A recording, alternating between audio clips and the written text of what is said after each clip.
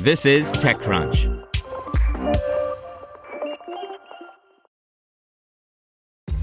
This episode is brought to you by ShipStation. You know, some things take a lot of work, like sending little robots to far-off distant planets. And just as that's challenging, so too is running a successful e-commerce business, especially when there's so much to do. So I want to introduce you all to ShipStation. Now, I love using ShipStation because of its easy-to-use dashboard, which makes managing orders and printing labels a breeze and super smooth. Oh, and the customer service is just out of this world.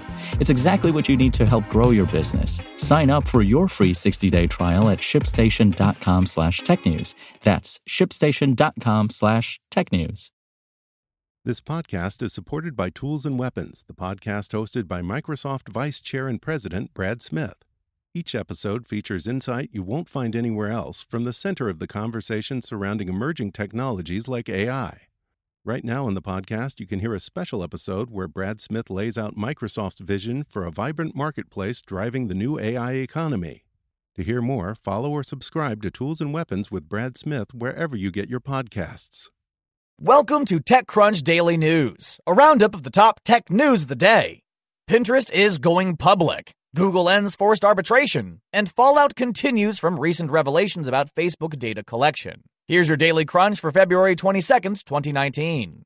First up, the Pinterest files are confidentially going public. The business has confidentially submitted paperwork to the Securities and Exchange Commission for an initial public offering slated for later this year, according to a report from the Wall Street Journal. Earlier reports indicated the company was planning to debut on the stock market in April. In late January, Pinterest took its first official step towards a 2019 IPO, hiring Goldman Sachs and JP Morgan Chase as lead underwriters for its offering. Next up, Google has ended forced arbitration for employees. This is a direct response to a group of outspoken Google employees protesting the company's arbitration practices. Forced arbitration ensures that workplace disputes are settled behind closed doors and without any right to an appeal, effectively preventing employees from suing companies. And what's the latest from Facebook? It's shutting down its spyware VPN app, Onavo. Facebook will end its unpaid market research programs and proactively take its Onavo VPN app off the Google Play Store, in the wake of backlash following TechCrunch's investigation about Onavo code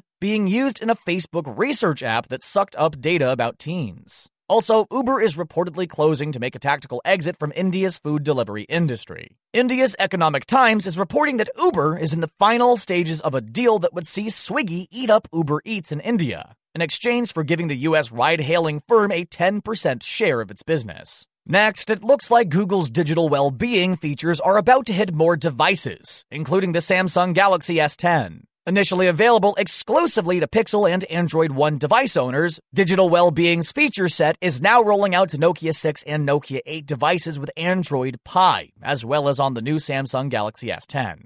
Next, it's a good day for DoorDash, which has raised $400 million in a round and is now valued at $7.1 billion.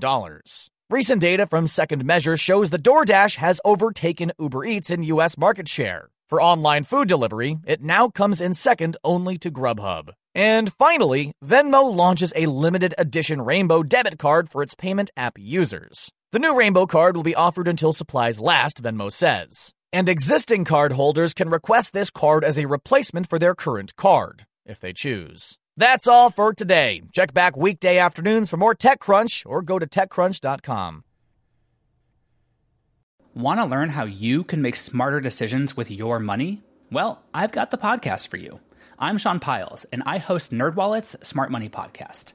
Our show features our team of nerds, personal finance experts in credit cards, banking, investing, and more. And they'll help you make the most of your money while cutting through the clutter and misinformation in today's world of personal finance.